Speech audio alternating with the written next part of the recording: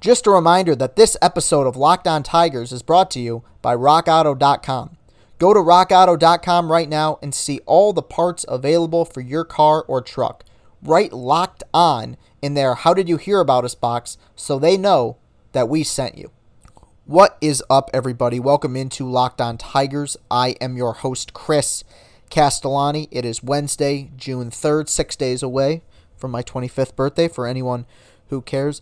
Monday's show was obviously a bit of a heavy one, not a whole lot of baseball being discussed, which I think is probably the reason why the response to it was non-existent, as has been the case for a lot of these episodes that I've been posting. And that's been discouraging because I've been proud of a lot of what we've put out recently. This has been a very challenging time.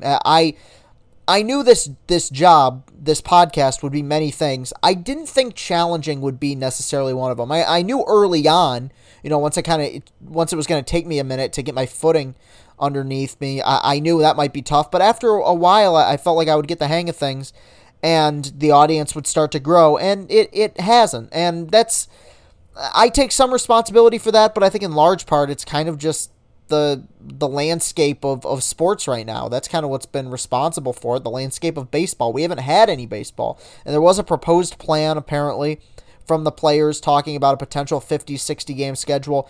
I'd be shocked if we see 60 games this season. I think that's a very negotiable thing. I think if we're going to see baseball, which I keep going back and forth on right now, I'm kind of at like 50-50 about whether or not we're going to see it. If we are going to see it, I would be surprised if it was anything less or anything more than 80 to 82 games. I feel like that's kind of the sweet spot right now. They're still negotiating. Not much to discuss. When there is something in place, when there is a concrete thing in place, I will discuss it. But for right now, not much for me to talk about. But there is something that I can talk about, and that's that Tuesday the 2nd marked the 10-year anniversary of Armando Galarraga's near-perfect game. Unbelievable that it's been 10 years. Unbelievable. Remember it like it was yesterday, very vividly. One of the most impactful, tragic, and yet surprisingly hopeful and actually joyful moments in baseball history with the way it was handled in the aftermath. And I'm going to talk about that today. But before I dive into that particular game itself, I do want to give some background regarding Armando Galarraga himself. Armando Galarraga was 28 years old at the time of his near-perfect game, but in many ways, he was still trying to find himself as a pitcher, and he'd kind of lost himself, honestly, trying to bounce back after a rough 2009 season. After appearing in 3 games with the Texas Rangers in 2007, he was traded to the Tigers prior to the 2008 season, and his first full season in the major leagues, Galarraga exceeded expectations, went 13-7 with a 3.73 ERA en route to a 4th-place finish in the American League Rookie of the Year voting. He was named Tigers Pitcher of the Year. And in 2008, which was one of the most disappointing seasons in Detroit Tigers history given the expectations, he was one of the few bright spots. And you wonder how high his ceiling would be. He threw slightly above average, but wasn't a particularly hard thrower necessarily. Not a lot of strikeouts. He was going to rely on his defense a lot of the time. He was a finesse pitcher, but considering the caliber of pitcher in Detroit at the time, guys like Verlander and Edwin Jackson and Rick Porcello, who was about to start his rookie campaign, you felt like if he could just be a number 3 or a number 4 starter in a rotation, he'd do his job. Sadly, that didn't happen in 2009. He struggled mightily. 6-10, a 5.64 ERA. By the end of the season, he'd been pretty much relegated to pitching meaningless innings out of the bullpen. Definitely a failed, underwhelming season for a guy who showed a lot of promise during his rookie campaign. I completely forgot about this, but in 2010, Galarraga started the season in AAA. He was not good in spring training whatsoever, and it cost him. He was looking like a guy who just might not even get back to the major leagues, or at least not find a consistent spot in the rotation in the major leagues ever again. But in May, he was called up to pitch against the Red Sox. He got the win. He took the loss against the Dodgers 6 days later. He pitched out of the bullpen in a game after that. Then on June 2nd, 2010, his life and the lives of a few others changed forever. Like I said, Galarraga's goal was always to be a finesse pitcher. He wasn't going to blow you away with heaters. He was going to try to pound the zone. And it's kind of where he got into some trouble early in his career, because for a guy who desperately wanted to get quick outs and keep the pitch count down, his walk rate wasn't really anything special. But that night in June against the Indians, it was perfect. I mean, he was throwing nothing but strikes and yet not giving up any hard contact. Only a few hard hit balls really all night. He was a revelation. I mean, it was the best case scenario regarding the kind of pitcher we thought Armando Galarraga could be following his successful rookie season. The most pitches he threw in an inning before the ninth inning was 11. 11 pitches was his longest inning. He was rolling. And through 8 innings, it was the easiest perfect game I'd ever seen. I mean, he hadn't broken a sweat. The Indians hadn't grinded out a single at bat. They hadn't really hit a hard ball all night. You know, a few line drives. Austin Jackson made a play out in center. But besides that, very little hard contact. They were completely stifled. It was so easy through 8 innings that you were waiting for the other shoe to drop, because every perfect game and every no-hitter has that moment. You know the moment I'm talking about. The moment where the pitcher gets a little bit lucky. But through 8, Galarraga had made his own luck. Until the first pitch of the ninth inning, when Mark Gruzdalanek, hope I'm pronouncing that right, I believe I am, belted a ball to left center. Austin Jackson, the rookie, manning center field, made the play of his life. You know, I so wish StatCast were around back then so I could see just how much ground Jackson covered to get to that ball. He sprinted for it, got a great read on it, and made an unbelievable basket catch for the first out. At that point, it kind of felt like fate. Mike Redmond grounded out to short for the second out, and all that was left was Jason Donald, who hit a weak grounder to the first base side. Miguel Cabrera backhanded it, threw it to first to Armando Galarraga, who was covering the first base bag, and they got Donald by a full step. Except that wasn't the call. You know the story. First base umpire Jim Joyce called Donald safe, breaking up Galarraga's perfect game. Trevor Crowe grounded out to third for the final out of the game, but the damage was done. Mario Impemba, the longtime play-by-play guy on TV for the Detroit Tigers, described it best. He said, "I've never been this disappointed after a Tigers win." And that perfectly encapsulated how all of us were feeling. I mean, this was a clear call, and Jim Joyce missed it. People were furious. The players were furious. The broadcasters were furious. Admit it. If you were watching that game at the time, you were furious too. You had some horrible thoughts circling in your head regarding Jim Joyce. But the only guy who wasn't furious was Armando Galarraga. And I'm going to talk more about his reaction and the aftermath of this call next. RockAuto.com is a family business serving auto parts customers online for 20 years. Go to RockAuto.com to shop for auto and body parts from hundreds of manufacturers. They have everything from engine control modules and brake parts to tail lamps, motor oil, and even a new carpet. Whether it's for your classic or daily driver, get everything you need in a few easy clicks delivered directly to your door. The RockAuto.com catalog is unique and remarkably easy to navigate. Quickly see all the parts available for your vehicle and choose the brands, specifications, and prices you prefer. Best of all, prices at RockAuto.com are always reliably low, and the same for professionals and do-it-yourselfers.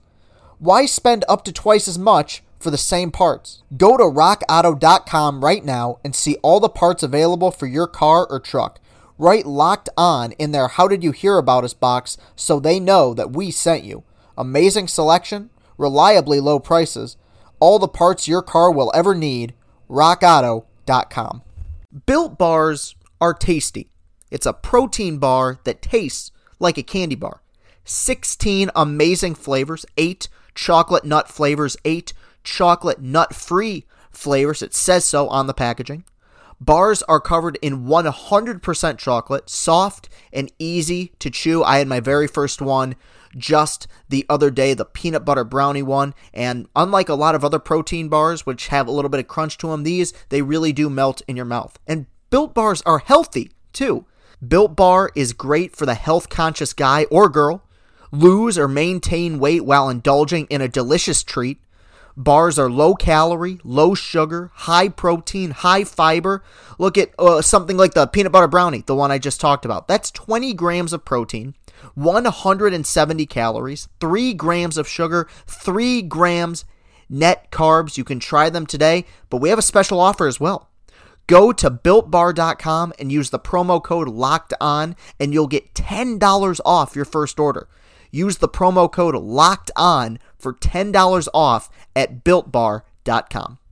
And we are back. So like I said, everyone was so upset after this game, and look, understandably so. I was extremely frustrated and upset. We all were. It was a really sad moment. It was extremely sad that to see a guy have a once in a million lifetime opportunity taken away from him because of a bad call. But I will say something really kind of beautiful came out of it. And this is so unlike me, Mr. Negative, but I really did take a lot of positives out of what was a really unfortunate situation at the time. First of all, I have to say, and I always preface this whenever I talk about this man, but I think it's important to be said, Jim Joyce, year in and year out, was voted like one of the best umpires in baseball. Like, he had a very long, successful career as a major league umpire. He really did. I mean, he made, and even after this, he continued to have a successful career. He made the obstruction call in the walk-off of Game 3 of the 2013 World Series, a really gutsy call that a lot of umpires might not have made, but it was the correct call. I always bring that up because I think it's sad that a guy's whole existence, his whole career, a successful career, honestly, is defined by one really awful mistake. You have to give the guy credit. Right away, he admitted to his mistake. And look, when you make a horrific mistake or even a small mistake, the best thing you can do right away is admit your wrongdoing. And he did. He said, I missed it. I kicked the call. I cost the guy a perfect game. I'm really sorry. I'm sorry to Armando Galarraga. I'm sorry to the fans. I'm sorry to the Tigers. And I, to this day, really appreciate that. Because we have seen before in other instances in which an umpire has made an egregious call. Obviously, these circumstances were 1 in a billion, but we've seen circumstances where an ump has made a terrible call and said, no, I don't take back what I did. I called what I called. I don't take it back. This was a guy who owned up to it, and that was true humility. And I always will respect Jim Joyce, the man, for doing that. And then there was Armando Galarraga, who was surrounded by this fire, essentially. These people who were just seething. I mean, I remember this stuff, the post games and the ESPN coverage. People were talking about this event through gritted teeth. They were furious. They were talking about it like they were out for blood. And then you had Armando Galarraga, who was talking about this moment as if someone had just accidentally taken the last cookie out of the cookie jar. He was so laid back about the whole thing. And what I came to realize is that there was a level of self-appreciation and a level of humility, like I said with Joyce, but even more so with Galarraga, that came with his reaction to this play. Because what he said was, yeah, he missed the call. It was a bad call. I accept his apology. I wish it would have ended differently, but I know what I did. I went out there. I retired 28 consecutive batters. Nobody else can ever say that. I mean, that's actually impossible, but I technically did it. And I can't tell you how much I respected the guy for that. Because, in all honesty, think about it. Armando Galarraga, outside of this play, which was a huge moment, but in the grand scheme of baseball, in terms of his accomplishments as a player, was maybe a little bit more than a blip on the radar. He was just some guy. He was one of those guys before this. If you brought up his name, you'd say, hey, you remember Armando Galarraga? And somebody would say, oh, yeah, didn't he pitch for the Tigers for a little while? He had that one all right season. He wasn't terrible. He was just going to be one of those guys. But he was immortalized with this moment, and to me, even more so with how he reacted to it. Because we all try to act like we don't need our accomplishments officially acknowledged by other people, that we can be so content within ourselves that we can do something special and just feel that sort of self-contentment. But most of us lie about that. Most of us need some sort of acknowledgement just to be able to move on and exist in their lives and feel like they've done something worthwhile. This was a guy who did everything right, who was perfect and had something taken away from him, and yet went about his business the same way that I think he would have if Jim Joyce would have made the correct call. And there's a level of humility for that I more so than anything in this whole situation, I took away an incredible amount of respect for both those gentlemen. Now, obviously, you know how it went down the next day. Armando Galarraga brought out the lineup card to a very tearful Jim Joyce, who that game was behind home plate. Really a surreal moment. And one of those moments, even 14-year-old Chris, about to graduate 8th grade and move on to high school, even he knew in that moment that this was a very historically relevant moment in baseball history. And 10 years later, I know a lot of people who are still really mad at Jim Joyce. My dad was talking about it at the dinner table last night. He was still saying, no matter what, he should have called him out. It was a perfect game. I don't necessarily agree with that, but he's entitled to his opinion. There's still people who are angry at that whole situation. I feel no anger towards Jim Joyce anymore. I think he was a good umpire, a good man who made a mistake and owned up to his mistake. There's no reason to feel any anger toward Armando Galarraga, even though it was kind of amazing how nonchalant he was about something as important as a perfect game. Where my anger does lie 10 years later is at Major League Baseball, because Major League Baseball and all sports, unless you're going to have chaos, you need umpires and referees and officials in place. And with that is going to come human error. That is going to happen in every sport. That's understandable. But other sports in 2010 had a fail-safe, had a system in place to make sure that if there was an egregious call or an egregious no call, that it could be fixed because of the replay system that was in place. The fact that in 2010, a major sport in this country didn't have any sort of instant replay system in place was a disgrace. And it cost Jim Joyce, to a lot of people, his reputation. When you think of him, you think about the guy who cost Armando Galarraga his perfect game. And that's a shame, because he was a good guy and he was a good umpire and he did a lot of things right in his career. Voted almost year in and year out as one of the best in baseball. And I don't blame him for this moment. I blame Major League Baseball, because yes, was this moment 1 in a billion? Without a doubt. But when you play so many different baseball games and there are so many different plays that have so many possible outcomes, eventually, if you roll the dice enough, you're gonna land on a situation like this, where a perfect game was taken away by a guy. And I think that it's kind of sad. That's the only thing about this whole situation that I find sad, is the fact that there was no failsafe. Jim Joyce and every other umpire in baseball up until 2013, 2014 was on an island. The system was set up essentially so that something like this was going to happen eventually. And it's sad that it happened to one of the better umpires in baseball. And it's even more sad that it happened to a guy in Armando Galarraga who pitched an immaculate game. He was unbelievable on this night. Now, there's been talk recently, Tony Paul has even written a book about this game, and there's been talk about officially changing this game to an official perfect game. I could take it or leave it. To me, it is a perfect game. The aftermath of it, we know what happened. And yes, it was, to this day, will always be sad that he didn't get a chance to officially celebrate it. And if Armando Galarraga, who does have every right to be angry at Major League Baseball for this, if he was more gung-ho about it, if he was more passionate about it, I might be a bit more passionate and say, you know what, no, go back, let's change it. It's been 10 years, it's been long enough. But in all honesty, to me, it's water under the bridge at this point. And that is very strange for me, somebody who holds on to things for a very long time. But, I don't know, there was something, even in the aftermath of some of the awfulness, that there was something very sweet and kind of pure about the humility that came from both these men in the aftermath of it. And as controversial as this moment was, and deservedly so, I look at it as weirdly kind of a beautiful thing.